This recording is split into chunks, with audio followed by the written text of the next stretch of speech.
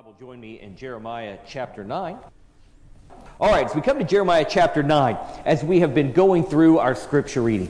Jeremiah is the prophet that has the job God has given him to go and deliver the message to the nation of Israel. As he goes to deliver the message, Jeremiah has an unenviable task because he doesn't have good news. I will often call Kara and I will say something to the effect of, I've got good news and bad news. And normally the good news is really not that good of news whenever I say that, and she knows that. And I actually got that phrase from a friend of mine. He said, I got good news and bad news. The good news is the fire's already been put out. And so it kind of gives you the idea that the good news really isn't all that good of news. Well, when it comes to Jeremiah here, it's one of those, I've got good news and bad news. And it's really pretty much all bad news here. The nation of Israel has so rejected God that Jeremiah has the message to deliver them that God is bringing judgment on them as a nation. If you will, here in chapter 9, just look at verse 13. And the Lord saith, because they, the nation of Israel, have forsaken my law which I set before them, and have not obeyed my voice, neither walked therein, but have walked after the imaginations of their own heart, and after Balaam, and after their fathers taught them. Therefore, thus saith the Lord of hosts, the God of Israel, behold, I will feed them, even this people, with wormwood, and give them water of gall to drink. I will scatter them also. And this goes on and on and on. The message that they're getting is the message of God's judgment on them because of their heart. And because of the way that they have rejected God and they have sought after other false gods. Now, even in this, as we learned on Sunday morning a couple weeks back, oftentimes God's discipline is a showing of His grace. He's trying to get Israel back to Him.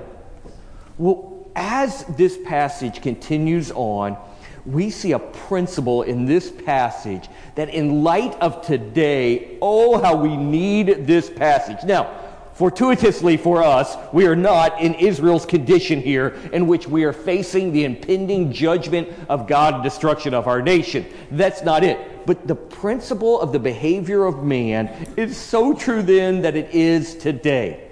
Look, if you will, now with me in verse 23. Thus saith the Lord, let not the wise man glory in his wisdom, neither let the mighty man glory in his might. Let not the rich man glory in his riches. Now, without a doubt, that verse tells us a lot about our culture today. We live in a day and age in which people love to glory in themselves. If you look globally, really, and especially nationally, at the group of people that have the greatest percentage of God rejectors, whether they would be straight out atheists, whether they would be agnostic, whether they would be those that would just reject the God of the Bible. If you had to look for concentrated hubs of the greatest percentage of individuals that reject God, you would have to look no further than the campus of higher education. Because in a setting in which man glories in his own mind and education is exalted, man becomes exalted. Humanism is taught on so many of those campuses that there becomes this lifting up of man, and man begins to glory in his own wisdom, in his own knowledge, in his own ability. And when man begins to glory in himself, then instantly as he raises himself up, he begins to reject God. We see it equally in the world of entertainment around us. When you begin to look at individuals who are very successful in their entertainment field, there is a great deal of glorying in themselves. You take professional athletes.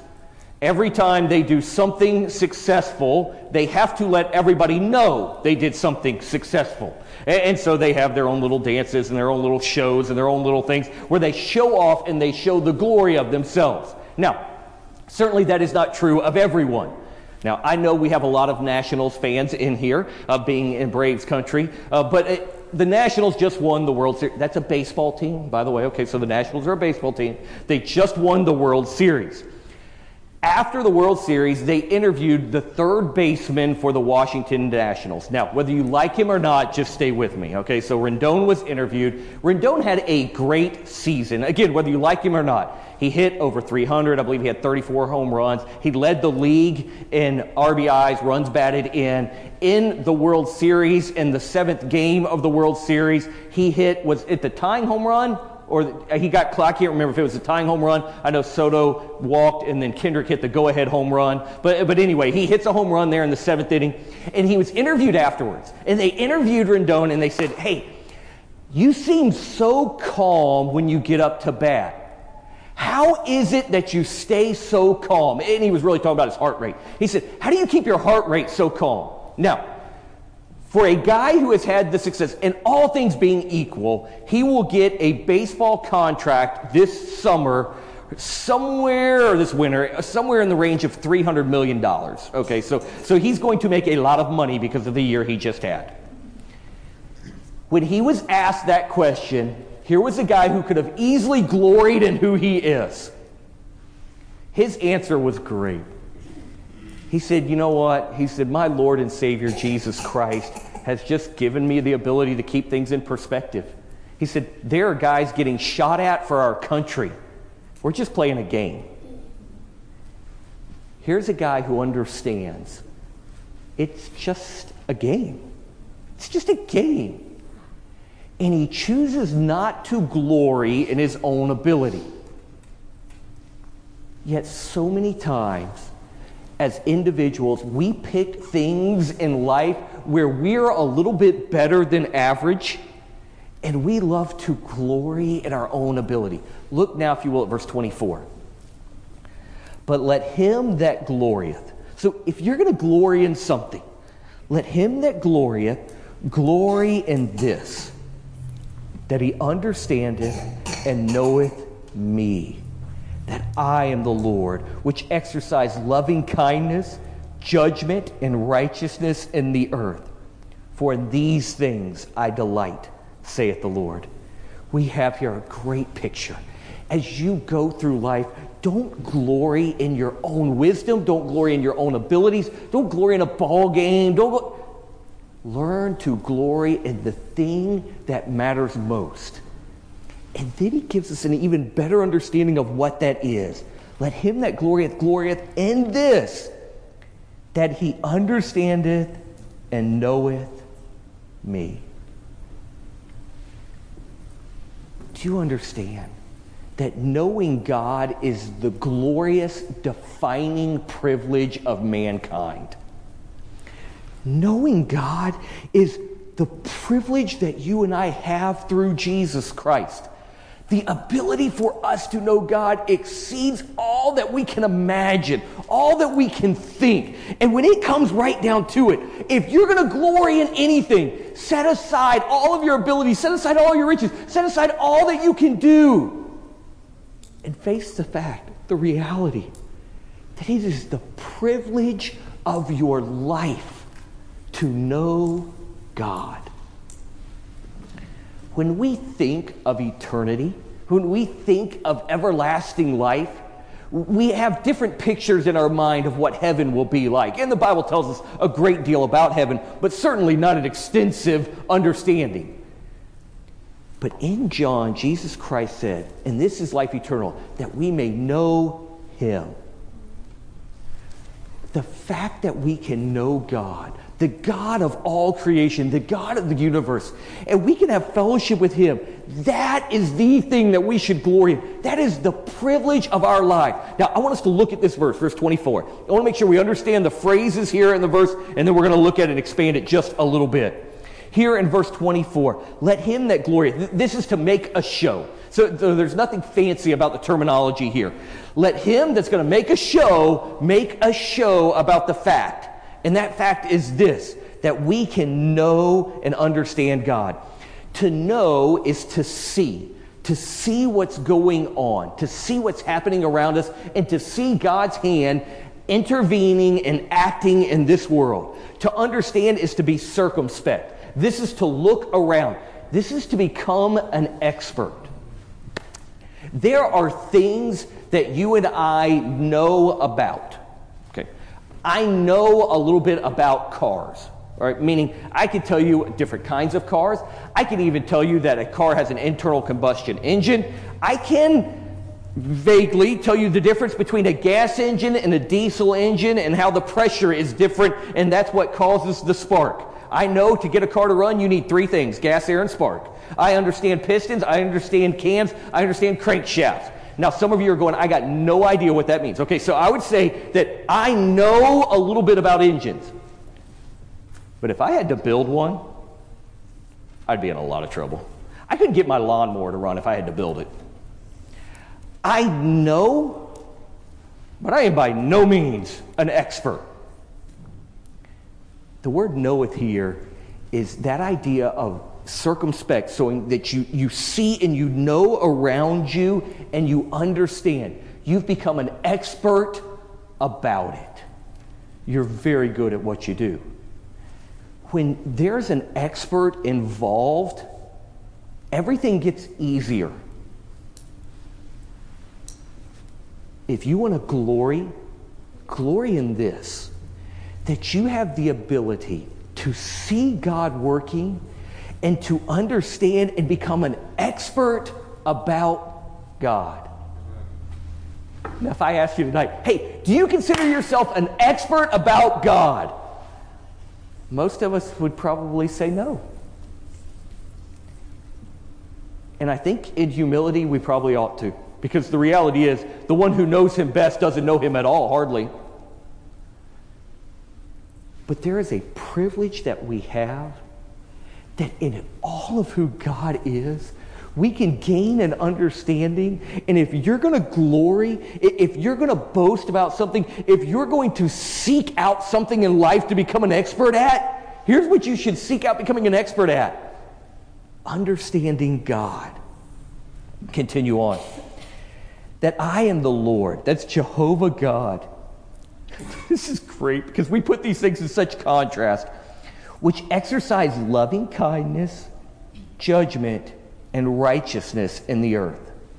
Here are three things that when we look at them, we see them as opposites, but they are so true. The idea for loving kindness is kindness, but it's the idea of reproof kindness. So that the Lord looks, and in love, he helps get us to doing what's right. Love is not love that accepts poor behavior or accepts doing wrong or allows an individual to go down a path that will lead to hurt and destruction. Loving kindness says, no, look, I love you too much to let you hurt yourself.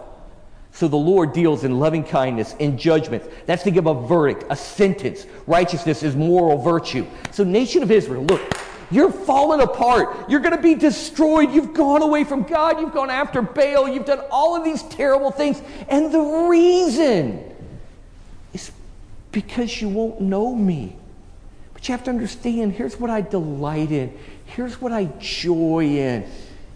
The word delight is to incline to bend. It's this.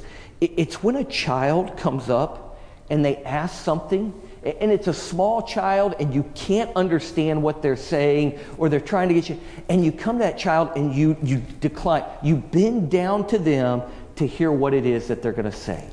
And when you've got a child who's that tall, hugging that child at that level is so much better than the leg pat hug.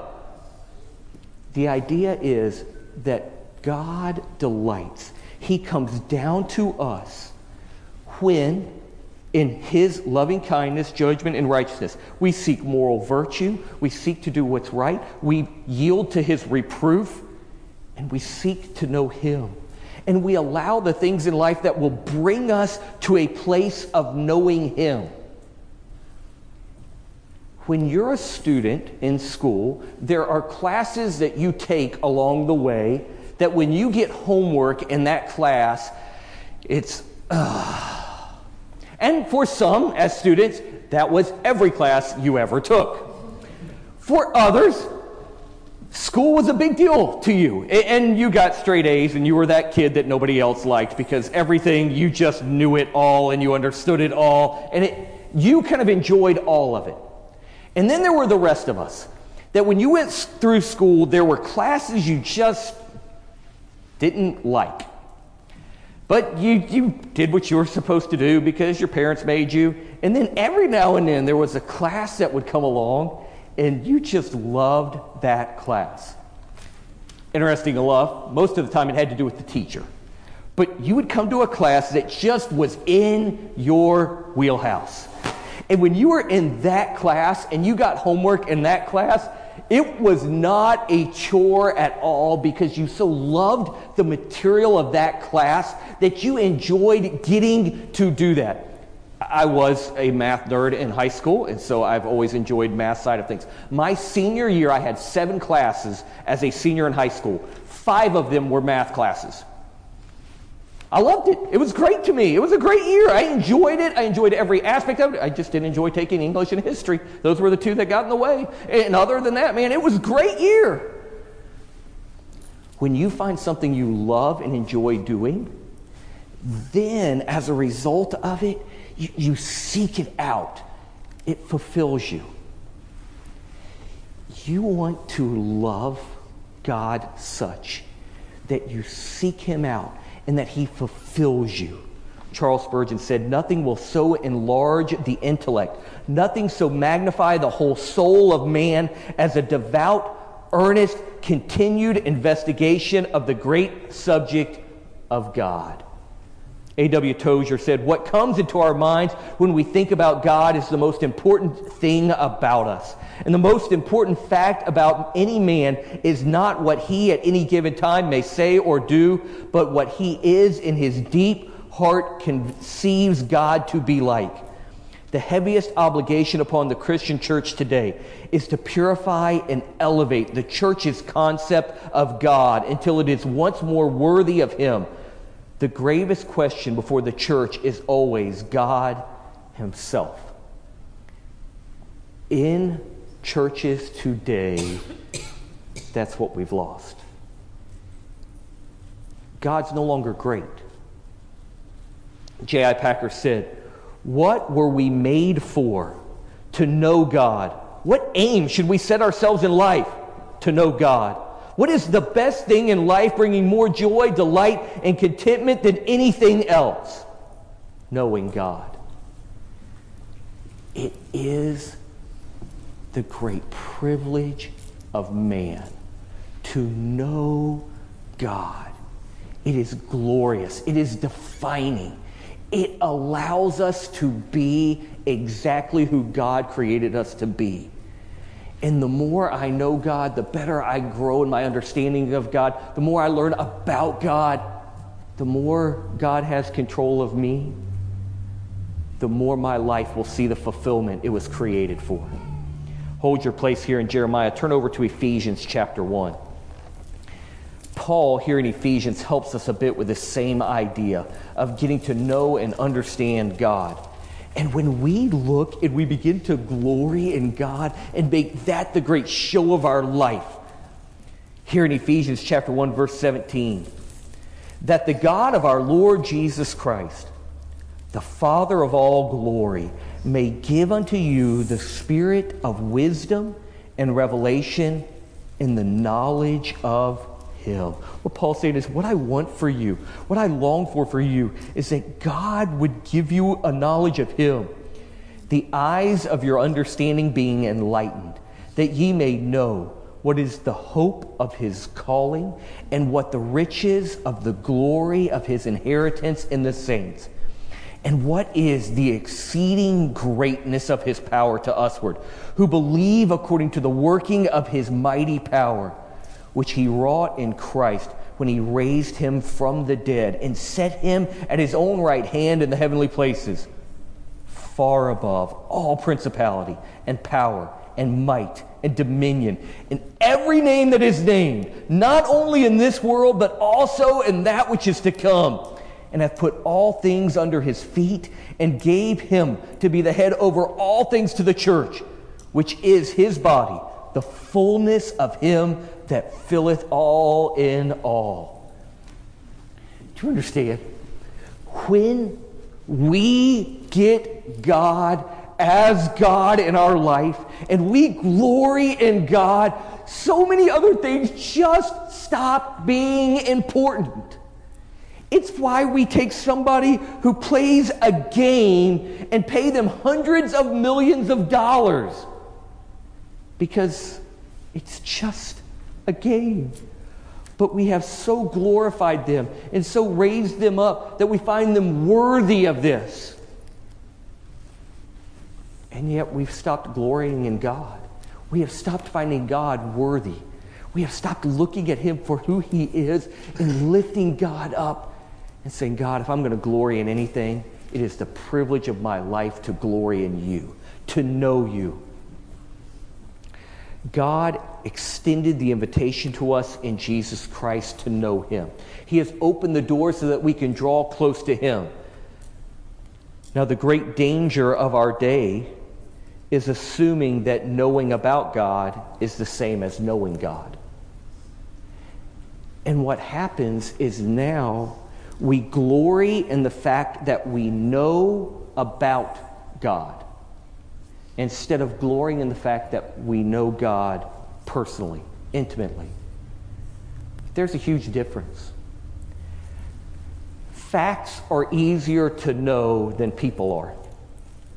Now, we have in our church an higher than average rate of individuals who make their living in fact-based numerical fields. In other words, we have a lot of accountant and engineers in here, okay? So we have a lot of people who deal in numbers, which is good for me because I speak number, okay? So I understand that. But here's the danger. When you live in a numbers world, things add up. Isn't that great? And you can find the mistake. And when it doesn't add up, there's a mistake. And so you go back and you track the numbers until you find the mistake. You have to reconcile something, you can find it. It may take work, but you will get the answer because it's there, it's written, it's in print, it's clear, it just works. The problem is, people aren't numbers. People don't always just work. And it's easier to know numbers than it is to know people. We take that same logic and we can apply it to God. I can know all the facts about God. I can check off the boxes. I can take the test. I can answer the questions. That part's easy for me. That's facts. I can work in that. That's easy. It adds up.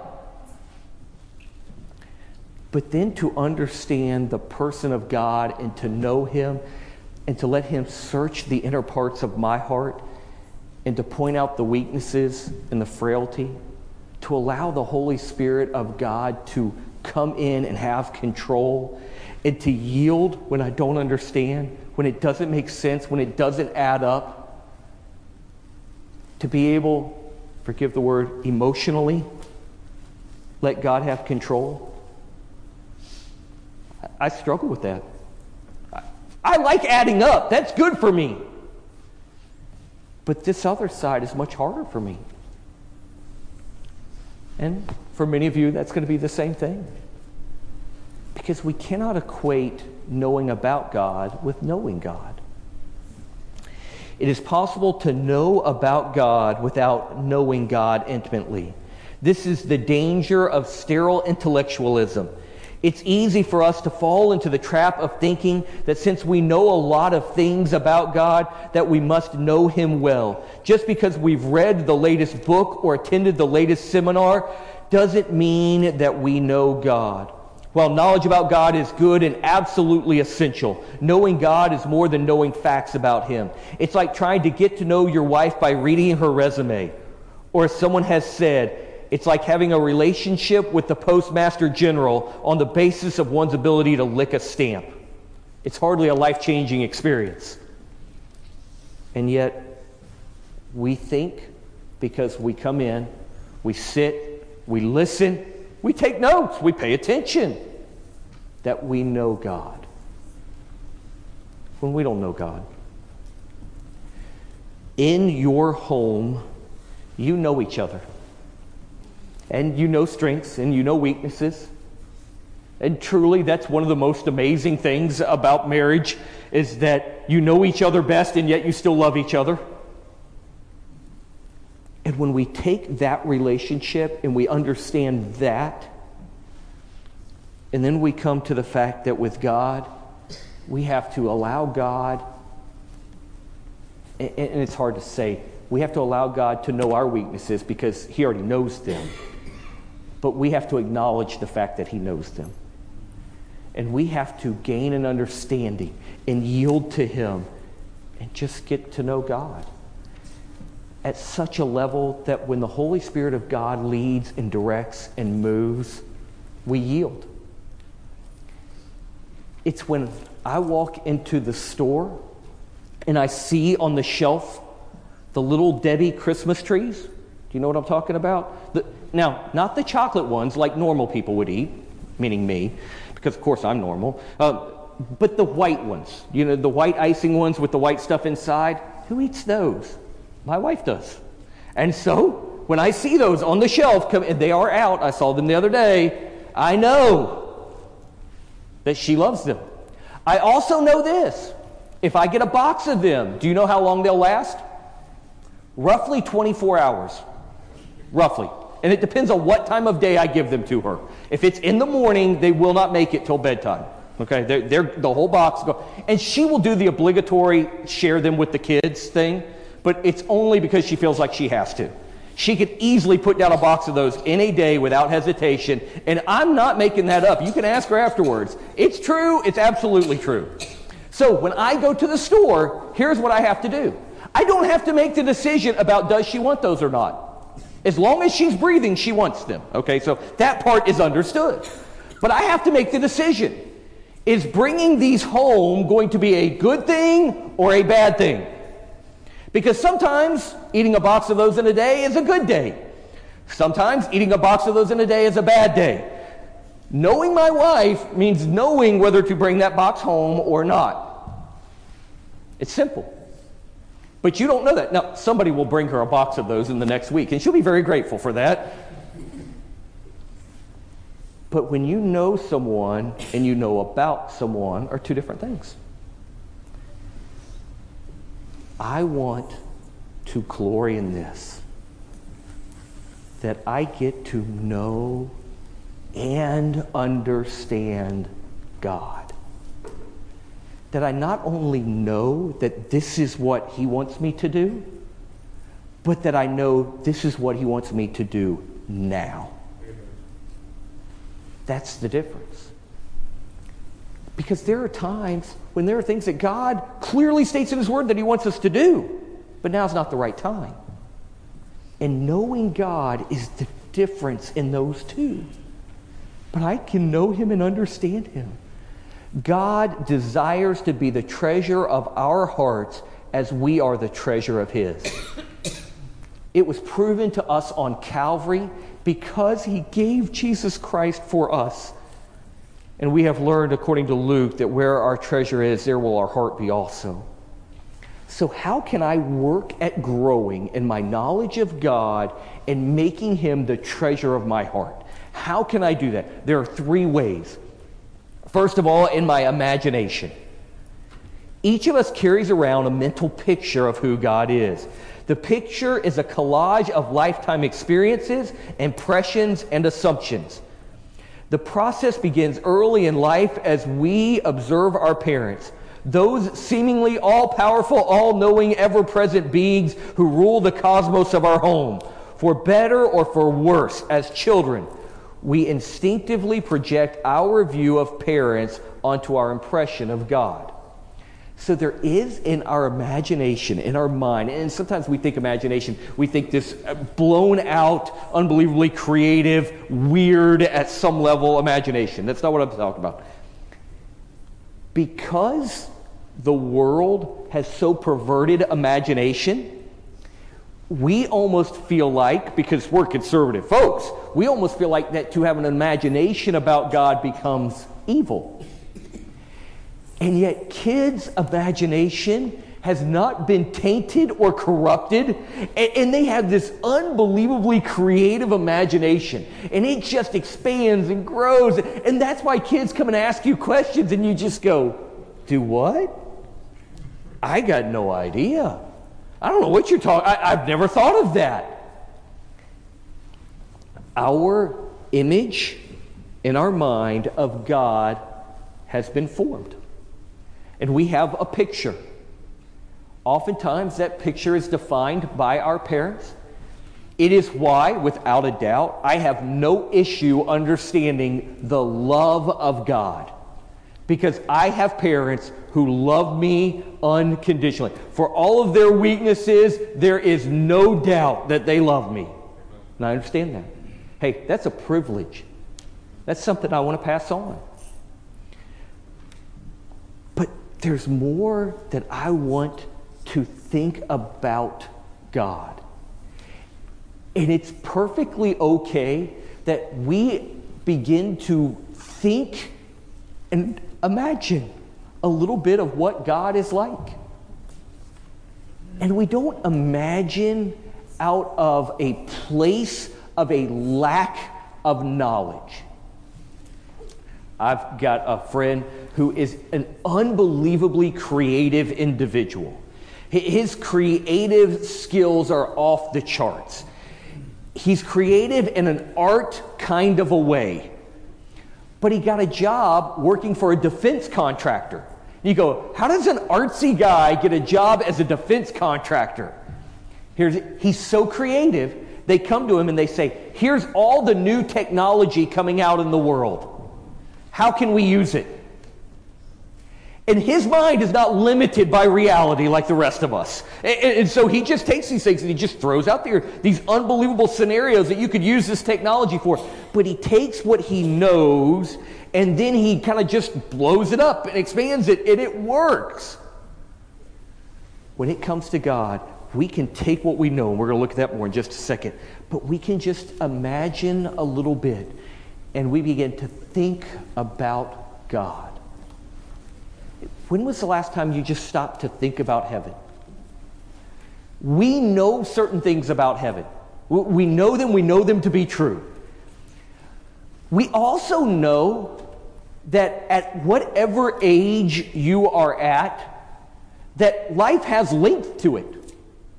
And sometimes days can seem like years. And yet we're going to spend eternity, thousands upon thousands upon thousands of years with God. And haven't you ever had the thought, isn't it going to get boring at some point? What are we going to do for all of that time? And you have people go, are we just going to sit on a cloud and play a harp? I mean, what are we going to do? And to imagine and to know that we have not even gotten a glimpse in our wildest imagination. And then to imagine a little bit about God. But to form that desire and that treasure by imagination is framed through revelation. Scripture reveals to us the framework for who God is. We understand certain things to be true about God. Where we get ourselves in trouble is when we imagine God to be opposite of what the framework of Revelation teaches us. And so we take the framework of Revelation and we begin to put understandings in place of who God is. But all of who God is could not possibly be written in Scripture. So we then can begin to think and to expand out.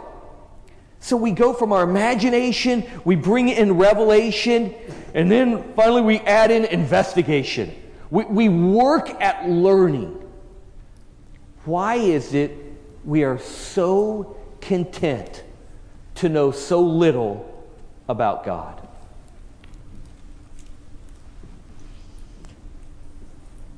The older I get, and I don't know if this is true of everyone, but it does seem to be true of me. The older I get, the more when I get a hold of a subject matter or something I want to know about, the more investigation I have to do about that.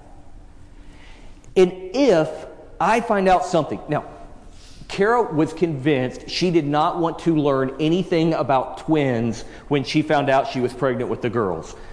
I did. I'd never had twins, so I wanted to know about them. And so I watched more moms doing YouTube videos about twins than I ever in my life thought that I would watch. I learned everything I could. In fact, Kira will tell you this, I was really bothered by our specialist that we had for the pregnancy because I asked him a question and he goes, oh no, that can't be. And he was wrong, and I knew he was wrong because I had done enough studying to know he was wrong. And so I told Kara, I said, I don't like him, he's wrong. And she goes, well, he did go to college for like 9 years to study this. He's still wrong. I'm just telling you, there's proof, there's scientific proof. Here, I watched the video. No, I'm just kidding. I really did study this out. I'm going, because I wanted to know what I was getting into.